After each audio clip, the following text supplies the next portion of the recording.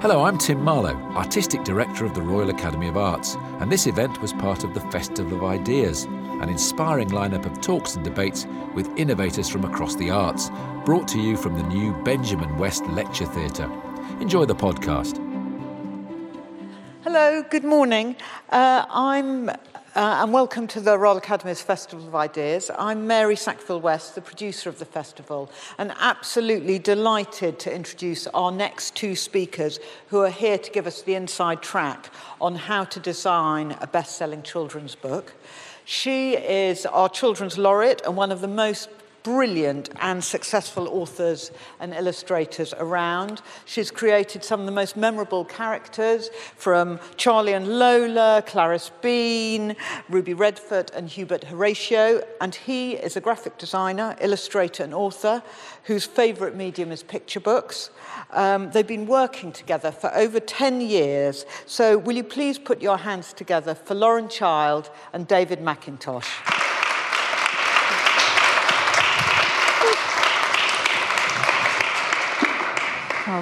So hello. So actually, David and I have been working together. He's just told me since 2000, so quite a long time. So that's almost my entire career. And I think I was first introduced to David because I think somebody had dropped out of designing a book, or there was some kind of emergency, and that's sort of how we met, because he had to sort of take over. And I remember writing him an email to say, you know, I'm really sorry I haven't sent you the sketches I said I'd send you, but I've been really busy with my other publisher because I have to send them some work. And then he wrote back this email saying, oh, right, it's always your other publisher, is it? And I got really panicked and thought that he was being serious, and it was okay. But that's sort of the banter side of it, yeah. I think, has really helped us working on the books, funnily enough. I think it's quite good to have that very easy working relationship. So we do a lot of emailing back and forth, and this is some of the texting that goes on too. Yeah, I think I used to work. I met Lauren. I used to work as the picture book designer at a publishing house who published some of Lauren's picture books. And every publisher likes to think that their author is just working for them. So I think that was why I reacted that way. But we've worked on... I don't design all of Lauren's books, of course, because you do so much. But I do... we've worked on picture books and reading books for older readers like Ruby Redford. And I think today we're going to be talking a little bit about both at the same time. So it'll be illustrated books generally, I thought we'd be talking about. And I think the next picture shows you just how dedicated we are. This is me in LA talking to David on the phone, and I went because it was before Skype, so there was one of those little kind of cameras. It's on Venice Beach, and there was one of those cameras that, you know, I can't remember what they're called, but anyway, it's just it's like a webcam thing. Yeah, webcam. Yeah, and so we worked out that it was there, so then I could sort of wave at David and chat to him on the phone about the book that we were designing, even though I was on holiday, actually. Yeah, the detail of the pages she was holding up was very low. Bit blurry. But yeah, a lot of the time, communicating is a huge part of the process, and so we do a lot of talking on the phone, and emailing, texting, and also having meetings face to face, of course, where we're sitting down with Lauren's rough drawings and layouts that I'll produce on type layouts and all that kind of thing. But really, it's a back and forth of phone calls and emails. And so if you show the next... So David wanted us to show our studios. Now, until recently, January, my studio was a kind of desk that size, and I was going a bit crazy, so I finally moved into a space that's really quite big, but still it looks like that. So it just, everything gets covered very quickly. But you ever since I've known Lauren, you've had various working spaces, and most of them have been very small. And as a picture book designer, I know I need to have a certain amount of desk space to be able to do the work properly, because I like to leave stuff lying out so that you're constantly being able to see it. Yeah. Or pinning stuff on the wall and that kind of thing.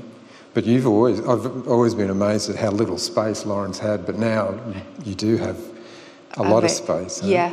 I know. I think one of the sort of reasons for that was because I realised that I think I spend at least a quarter of my working life looking for things rather than actually doing anything. So I thought if I have everything labelled, then it will cut me a bit more time. So this is David's studio, which he's rather proud of because he thinks it looks very neat. No, I'm proud of the way I stitched the all the Hockney pictures way together. You put it together. But, it's good. But for me, it's really the tabletops are the main thing. I like having everything spread out.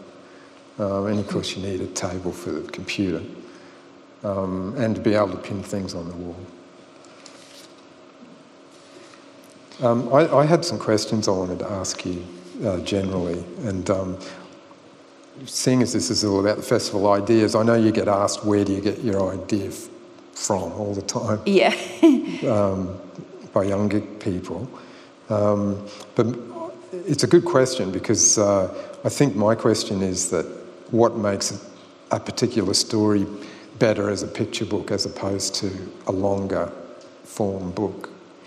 Well, I think that I will answer the where do you get your ideas from, because for many years, until I started doing this job as Children's Laureate, I think I was answering that question completely wrongly, because I would say, oh, well, it's from conversations overheard, it's from things I see dropped on the ground, it's from staring out of the window, it's from, memories, other people's memories, things that pop into your head. But actually, I don't think that's the idea. I think those are the little tiny particles that can become an idea if they collide and join with something else. And things only have a chance of colliding and making a whole idea if you have time to think. And what I've been saying a lot, particularly to children but also to adults, is it's that drift time sometimes that we really need. So I think sometimes we think we're being very efficient if we're maybe you're going to work or to a meeting, and you're, instead of thinking about the meeting or what you're going to say, if I'm coming to a talk, I'm actually answering some emails. And in fact, that just clutters the brain. And I find it's the same when I'm trying to create something, that time of just staring into space can actually be when all these things start to connect. And, it's often why people say they have a great idea when they're driving the car or lying in the bath or sitting on a bus. And I think that's true because we have thinking time. And then when the second question, why an idea, I might choose to make it into a picture book or a longer story. I don't know if I consciously do that. I don't know if I consciously think, this is definitely a novel. I think it's just, it is what it is. So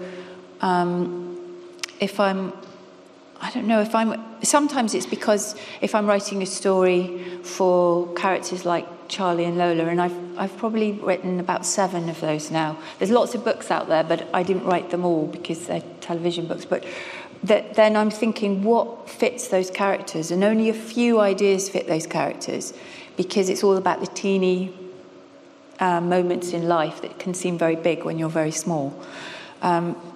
If I'm thinking about something for a character I wrote called Clarice Bean, she's much more sort of philosophical, so they tend to turn into longer ideas. Yeah. So I think they get formed that way, and then very occasionally I'm writing a picture book and I can see it's not going to be a picture book. It needs to be longer, Yeah. I mean, when you're pitching or selling the idea to the publisher,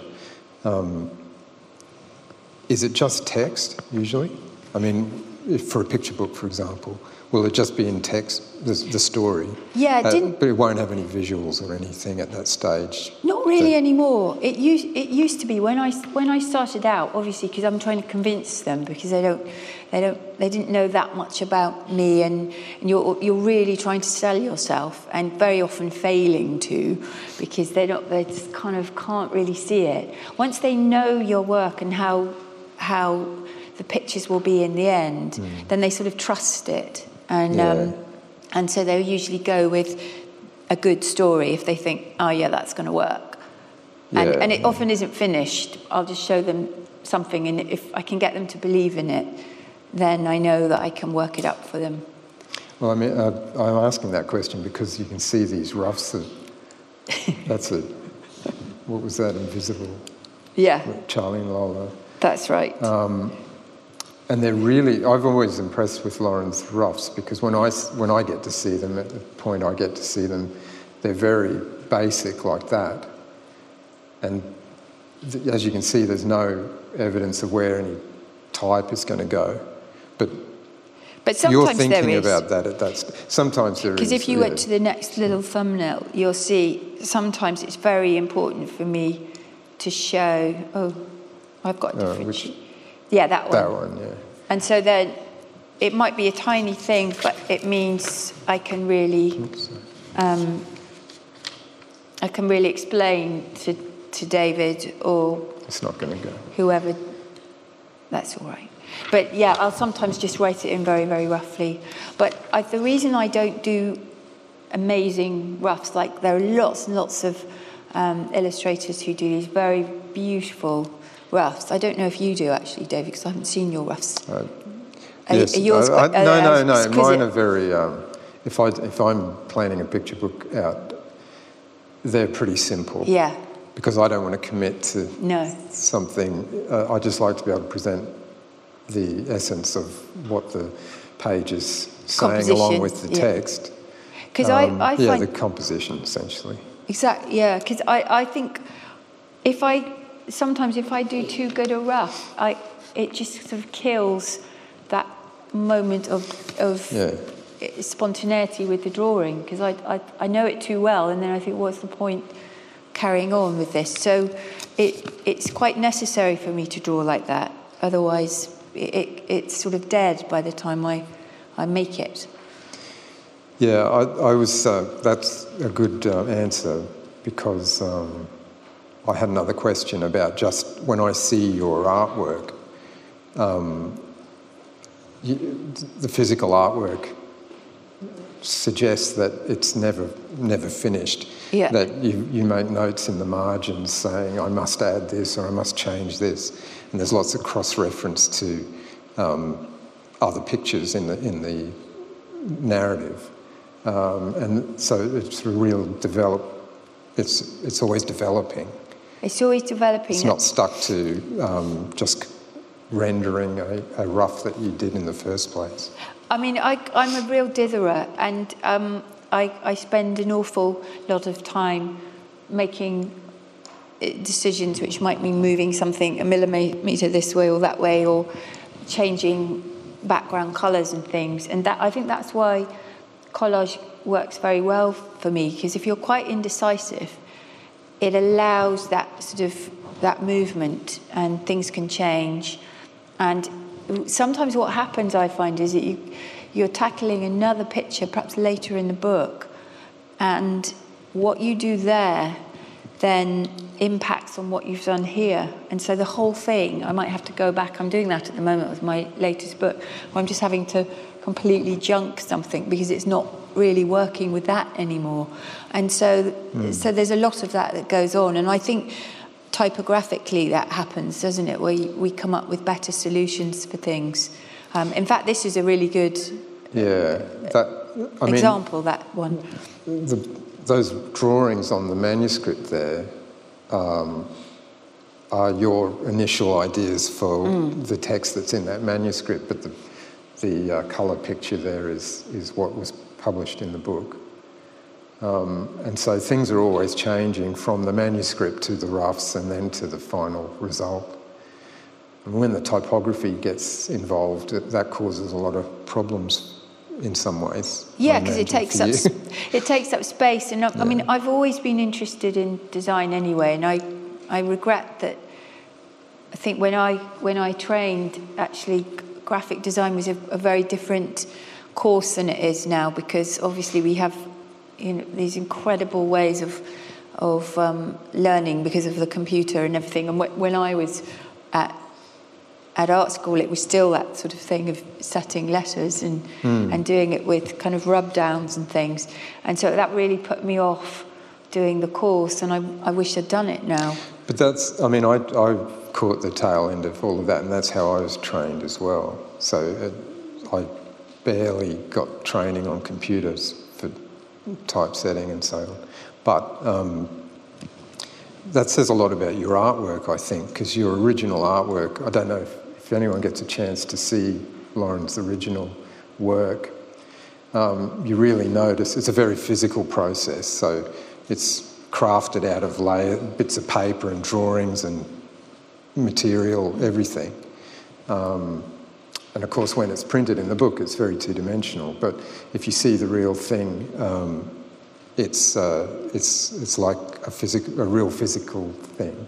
It's true, and that thing where David, because he has to write notes then to the printers and the scanners and everything, and they often want to clean up the drop shadow, because there's a lot of shadows on everything because it's layers of paper, and we always ask them to keep that effect, because I want people to get a sense that it's actually like a physical thing that you could hold. Yeah, and I traditionally, your artwork would be scanned, and the designer would have very little to do with it after that point. You couldn't make changes and that you'd like to do.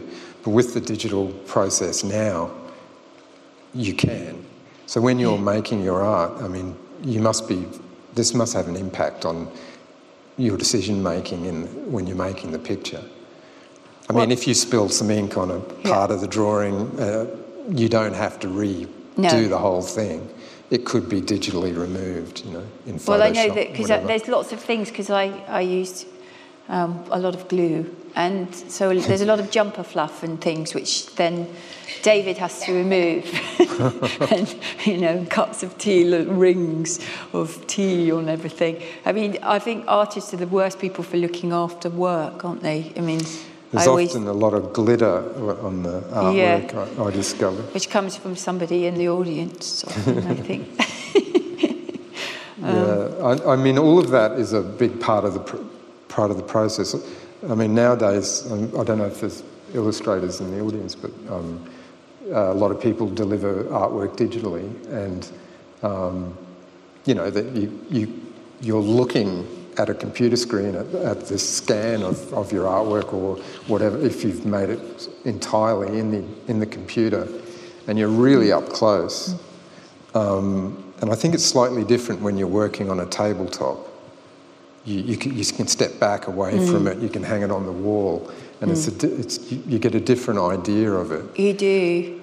And you work at 100% or most of the time. I tend to work same size, because then I know how it will look in the book. I find it very difficult to work smaller or larger than it's going to be viewed. Because I want to get the line weight right as well, and that changes, of course, if you blow it up or shrink it. I was going to ask David a question, which is about at what point you start thinking about the fonts, because we worked on Pippi Longstocking together, which was, I don't know how long ago that was, 12 years ago. The kind of search for the right font, I remember that, because you wanted something very, very particular. And in fact, we should go back to that. You can see how designed it was, that thing of the steps, and so this one, I wanted her to walk backwards, and I wanted you to get the sense that she was walking backwards. And that was quite a difficult thing to achieve in a static drawing, because how do you make someone really feel that she's walking backwards and not just walking forwards with her head turned? And so we decided we wanted the type to be reversed. I mean, that's something that just would have... I probably just tried that. You probably weren't expecting to see that, and there were probably lots of other versions of it, and that was probably the one that seemed to work best. When Lauren shows me her roughs, they've always got loads of notes on them saying, I'm not too sure about this, but why don't we try that, or try another thing. So it really is just we try as many ideas as we can, and then choose one to go in the book. And I think that was a case of that. And then, so I was going to ask you, when you're choosing the typefaces and the sort of look of how you're going to design, and the fonts are so key to that, and whether you use more than one font or just one. Is it the story that really clicks with you, or is it the personality of the illustrator, or is it because you particularly just have a feeling you want to try something very particular? No, I tend... It has a lot to do with the style of the artwork as to what's going to work well. I mean, I'm not that experimental with my choice of fonts, I don't think. But when working with you, I mean, for example, Clarice Bean or her Big Bad Book. Yeah. There were many reasons to have lots of different... There are a lot of different voices in the book, lots of characters, and so we use different fonts for each voice in the dialogue, in the text. So that was a physical reason to have many different fonts. But it always interests me that, because that was before... I remember when we did that book, we chose many different fonts, typefaces, to use. And that was before all the font foundries had a big clamp down on the use of fonts. And I think designers were just using whatever they wanted to, and sharing fonts.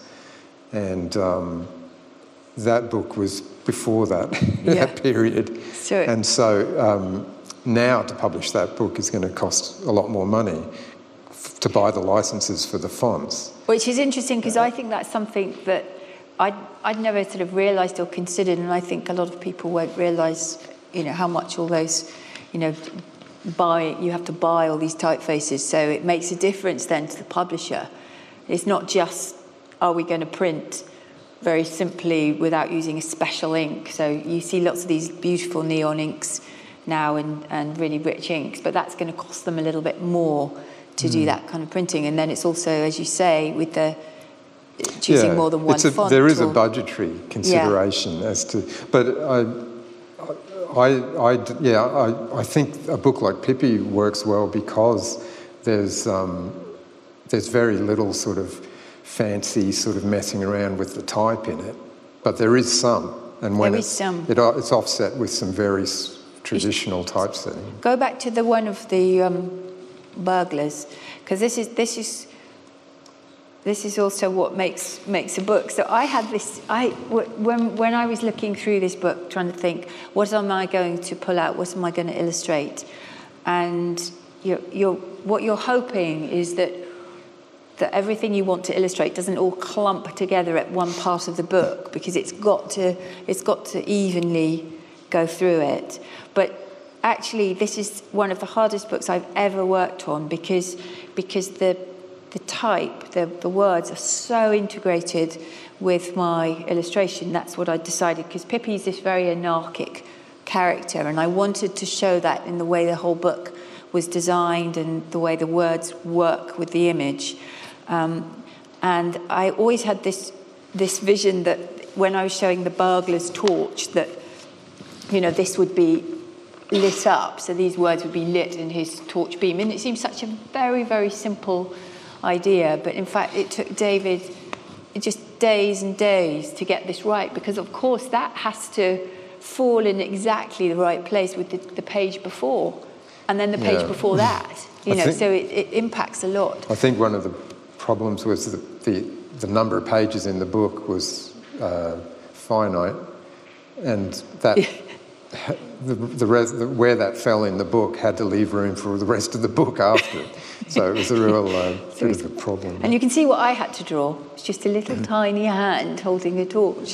So, but the finished result is so much more than the tiny amount of drawing I had to do. And that's the incredible thing about illustration. When you work with a very talented designer, it really changes, your piece of work.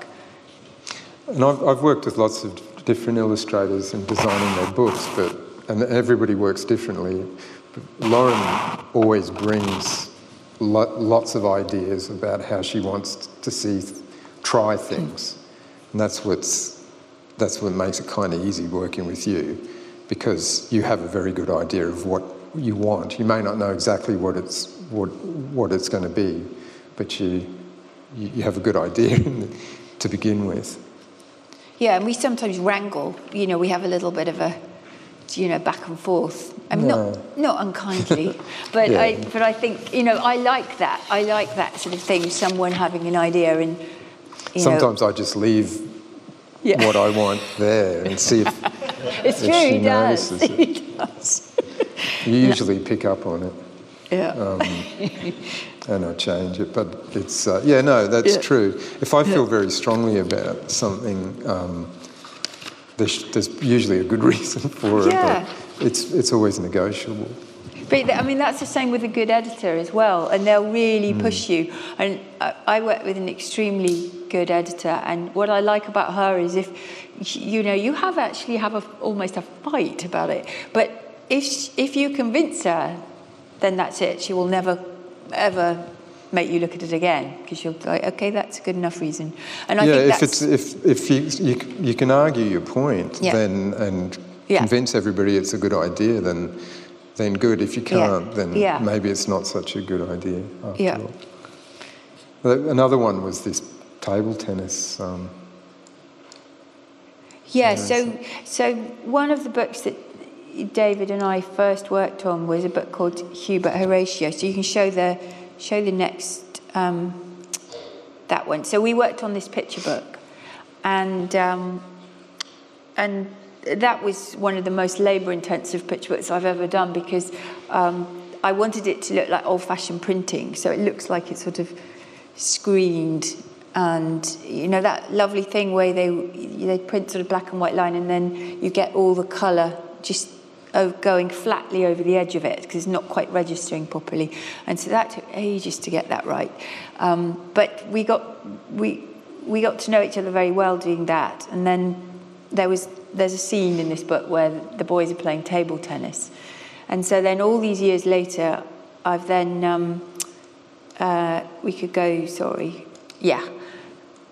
I've written a little novelization of this world, and there's a picture on pretty much every page, and it comes from my real love of those Molesworth books, which some of you probably know, and written by Geoffrey Willans and illustrated by Ronald Searle. And what I loved about them is that thing where you can keep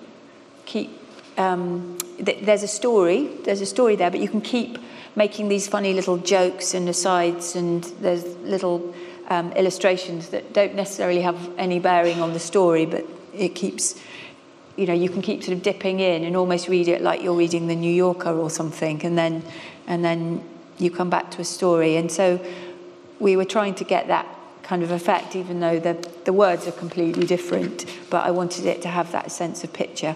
But this was an idea that I think David had, where I wanted to show the butler and the little boy playing table tennis, and it was just quite a clever way of animating the game, because by having it as a page turn, so you get the sense of people playing ping pong. You do. I think that was your idea. Actually. Was it? Yeah. Okay. But that's the thing, it all gets lost. Honestly, at this point, I can't remember whose idea is whose, because it becomes just a conversation. This is a good example because I think you did it. There's a lot of drawings in this book. There's a picture on every page plus some Typography. And a lot of it interacts with the type, yeah. But you did a lot of this on the working right into an iPad. Oh yes, I set myself this challenge because everyone was talking about how brilliant it is to draw on iPads, and it really has changed since the first rather clunky versions, and so quite a lot of it I drew on an iPad, and then I would transfer that to perhaps my computer and do some Photoshop, and then sometimes I would print it out and then work on it in pencil again or collage again, and then perhaps put it back into the computer. So it was quite an interesting way of working. In some ways it didn't make it quicker because that's not a very sensible way of doing it, but actually I really enjoyed it, and I was trying to make it not look slick, because I think some of the problem with these programs is that they're very sort of slick, and you can get a good effect, but you can see it's an effect. So it's that challenge of can you make it look like it's done with your hands? Also because the pictures were going to integrate a lot with the type, you were working in this not at 100%. You were working at this random kind of scale, and it sort of worked with this book because I was having to enlarge and reduce pictures as we went along with the arrangement of the type, which is different to the picture books like we were talking about before. And so that's a really interesting one, because the Hubert Horatio is about this incredibly brainy child. He's really, really clever, and he's really tiny, and he comes from this very, very wealthy family, and so David's idea for that for that cover was to make it look like a dollar bill or a pound note. An old-fashioned pound note, and so he went to all these lengths of writing to the Bank of England, and saying, "Can I use these elements?" And did you write to the Americans as well? And I got approval to do it, but I ended up having to do a mash up of a £5 note and a dollar bill. Yeah. So it's but you get the sense. So when I show the cover, often when I'm doing a school visit or something, I show it, they'll get that it's money. That the cover sort of somehow you just know that it's to do with dollar bills, and that I find that really interesting. If you can get a little, you're not saying it really strongly, but people just know, you pick it up, and so I don't think you have to clonk people over the head with it for them to get that sense of the design and what you're trying to say. Hubert Horatio really, he's, if you haven't read it, it's really about this child who feels like he has to be the responsible adult in the family because his parents are so frivolous. They're always playing games, board games, and tiddlywinks and Twister and things like that, and he is like the little adult in the family, and I've met over years many children who sort of feel like they have to be in charge of their parents, a bit like a dog that feels it has to be in charge of its owner, and my older sister always felt like that about my parents. She never felt they were quite up to it, and I remember that famously this day that's set in my brain of my sister getting hysterical because my mother's tax disc fell off the windscreen of her car, and tax discs were things that we used to have to prove you paid your road tax, and you'd have to show it on your windscreen, and my mother's had just fallen off and was lying on the dashboard, and my sister just became completely, tears and shaking, and she said, you've got to stick that back on. And my mother going, no, don't worry, it's fine, I've got it here, if anyone stops me, I can show them. And my sister was just saying, no, because, you know, what's going to happen is you're going to go to prison, and then what's going to happen to us? We're going to have to look after ourselves. So, you know, it was even beyond, okay, who cares about you, Mum? It's us. You know, what are we going to do? And so my mother I remember her opening the glove compartment in the car and finding these things called Green Shield stamps, which are a bit like loyalty, you know, things now. But back in the olden times, we had these things, and you get, every time you bought petrol, you get a stamp. And then if you collected a whole book of stamps, you could go and choose some really ugly coffee cups or something. And so she gave up her chance, you know, to win maybe a Soda Stream. And anyway, but that's what she had to do. And it was because my sister just felt so much in charge. So really that was the beginning of that idea. Yeah. I think these covers that of the novel, the new novel, these are not the cover, obviously. These were all ideas. These are all ideas that we went through this process. But it was searching for another way to present that kind of the original picture book cover, but in a different way. And there were a lot of different attempts. And they live in this incredible house, and he's very clever, and so it was David trying to get across, or you know, what do we want to bring out? Do we want to bring out his cleverness, or the wealth of the family, or the amazingness of the house? So I just wanted to try and make it look good. But there's lots of attempts at it. But there's all these classical elements like the columns and so forth. But ultimately, these weren't used. So yes, it's a long process. It's a long process and a lot of work. I mean, by that stage, in the publishing process, the cover there's a lot more people involved with the cover and what it's saying from a marketing point of view. How do you feel about that? Covers. I hate covers. It's my absolute worst point of the book. Because sometimes, not often, but sometimes I have a really clear idea of what might work really well for a cover and be really impactful and work for the story. And very often there's just someone there in these meetings, because there really will be lots of people, because normally the three of you are working on a book, a designer, an editor, and you. And then suddenly there are all these people, and there's people you sometimes feel have just drifted in, and they go, oh, I don't really like green, and you think, and it happened with we did this Charlie and Lola book called Slightly Invisible, and everyone really loved the cover, and then someone said, I don't like grey, and suddenly everyone's going, oh my God, I don't think we can do it grey, we can't do it grey, and then and then it all came back to us. And luckily I had an editor who just went, I think they know what they're doing. And it was done. But you just don't know what's going to happen. But sometimes they're right. And I always think about that film about Mary Poppins, which I don't know if you've seen, called Saving Mr. Banks. And the problem with that title is it means nothing until you've seen the film. And when you've seen the film, it's the most brilliant title.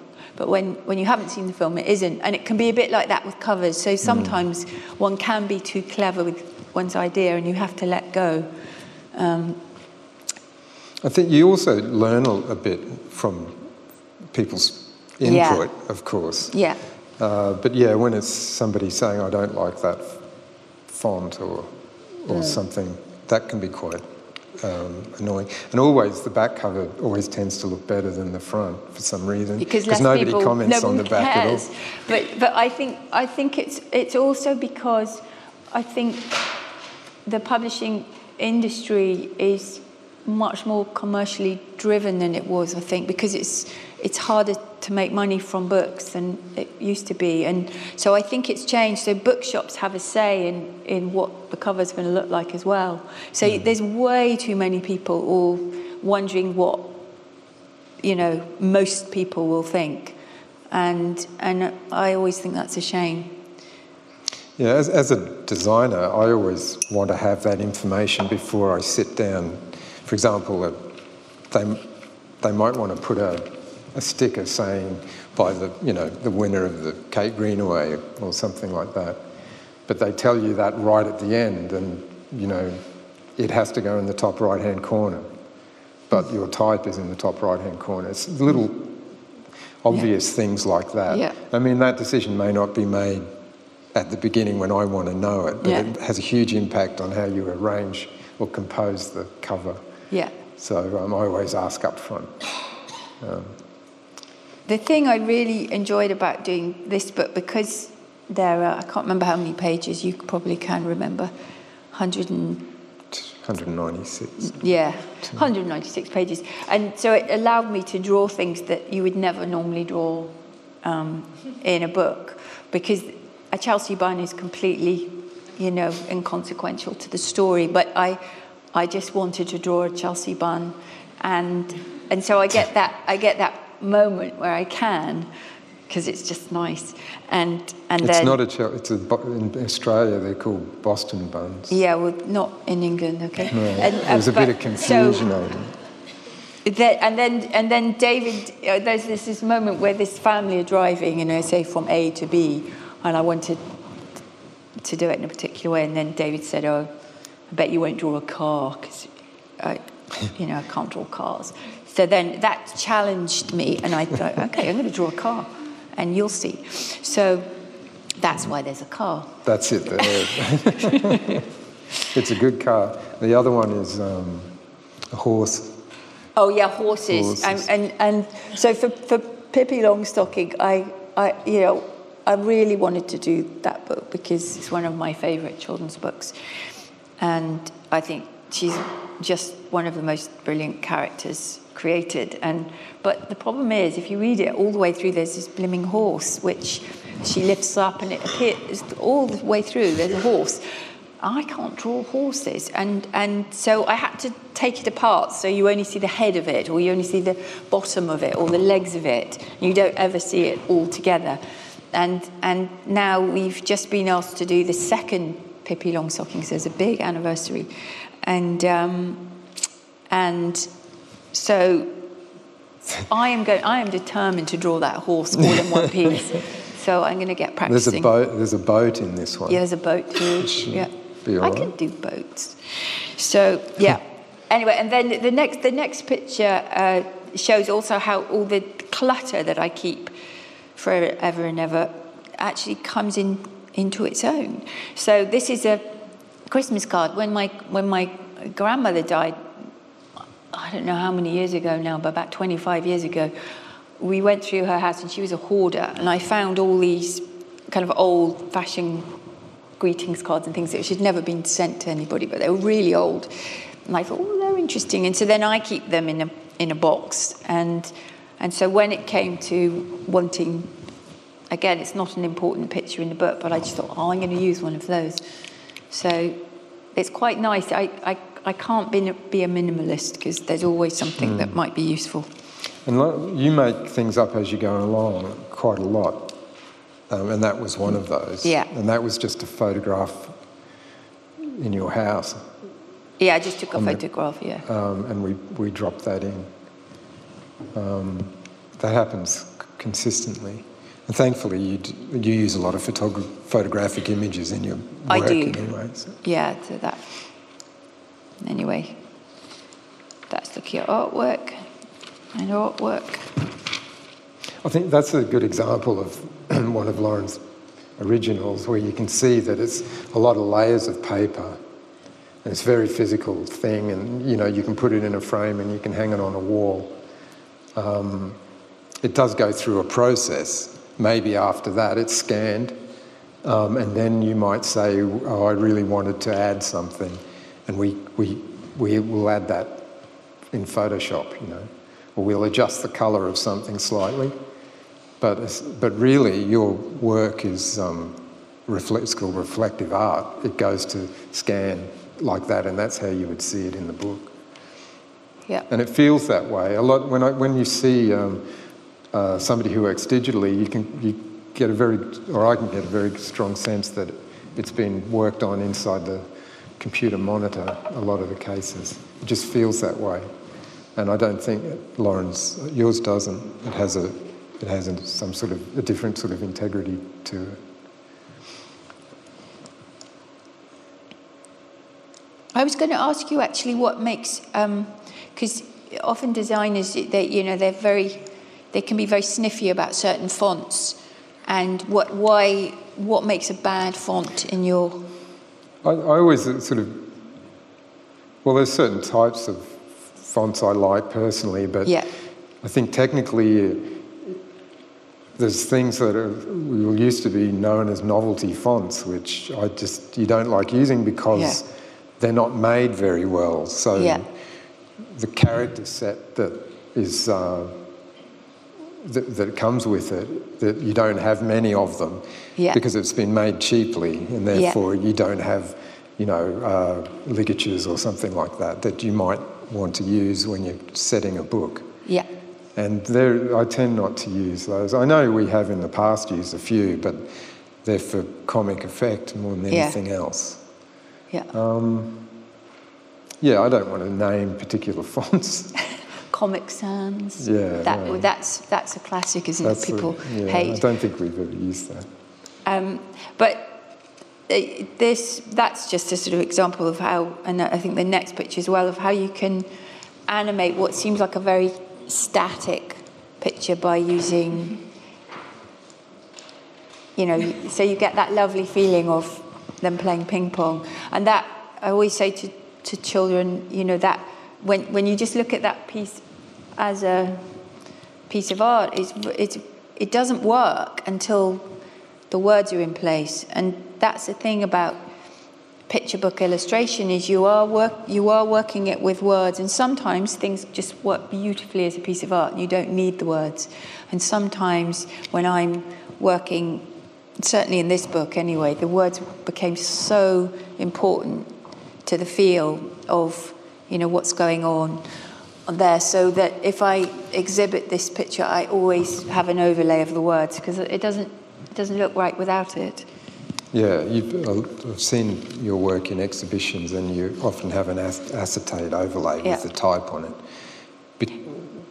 Because the picture wouldn't exist without the text. And sometimes, the book I'm working on at the moment, all the type is actually going to run underneath or to the side, just because that felt right for the book. So I don't always want everything to integrate or be, exciting typographically, but very often I do. And I think it's partly because I think, all the shapes of the letters can be so beautiful, and also how it lends itself to the reading of the story, and particularly in Charlie and Lola, which is really, it's aimed at working for children, of many ages, but from really tiny. So you want them to like the idea of the words and not feel that the words are the thing they don't want to have to deal with. So I think that can really help. This was a different case, though, the Ruby Redford, because it was a really long-form novel.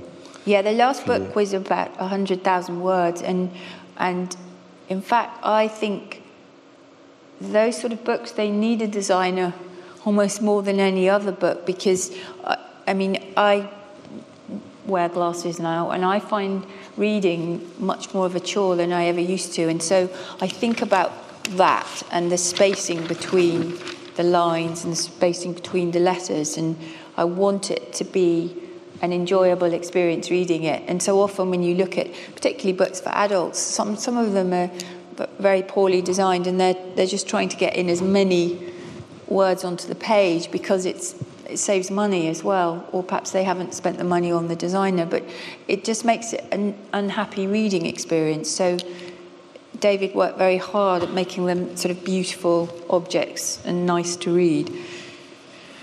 And I think we've just got time to whiz through and show you before questions. So there's just looking at proofs of covers and ideas for covers. And we've gone back and forth about each book. Oh, don't move on too fast. Each book there are 6 books and they're all about the senses. The theme is, seeing, hearing, smelling, etc. And so I'd had this idea that you would show part of her face on each book. So you would show the eyes on the first book, and then gradually by the 6th book you'd know what her face looked like and you'd see her whole face. But then I hadn't really thought about what it is to show a nose, just a nose on a book, and actually that wouldn't be very resting. And so we decided that just was not going to work. We tried, though. We did try a nose and an ear. But taste, you've got to show a tongue. That's not very nice. So David then came up with this idea of just maybe every book you have the eyes at the top. And then he thought it would look really nice then if people were sitting on the train or something reading the book, the eyes become their eyes. And that was a brilliant idea. Well, the other thing was these aren't illustrated books. They did turn out to have some pictures in them, but you didn't want to describe what Ruby looked like. No, I didn't. And so, but you wanted that comic book sort of sensibility. They're very based on. It's very based on comic books. So I think we now have our 2 roving mics, and they're going to... Thank you very much. That was just fantastic. It was so great to get an insight into you working together. And I had one question about at what point do you start working together in the design process? Do you tell David as soon as you have an idea and talk it through, or do you go to him once you've mapped it out? I think we're talking really from the beginning. So it's usually from once the publishers said yes to the idea of the book, then I know who's going to be designing it. And I only work with 2 designers, so it's either going to be David or Goldie. And so then we start talking immediately. It's kind of just starts when you mention that it started. It's true. But, it's obviously an amazing relationship. But I'm sure there are lots of people here who've got questions. So if you can... Thank you very much. That was the most fantastic talk. I hope you both keep working together for the next 20 years too, and creating these wonderful books. Lauren and David will be doing signings in the foyer. So thank you all very much. Thank you. Thank you. Thanks for listening. If you enjoyed this podcast, have a look at what else is coming up in our brand new lecture theatre at roy.ac/what's on.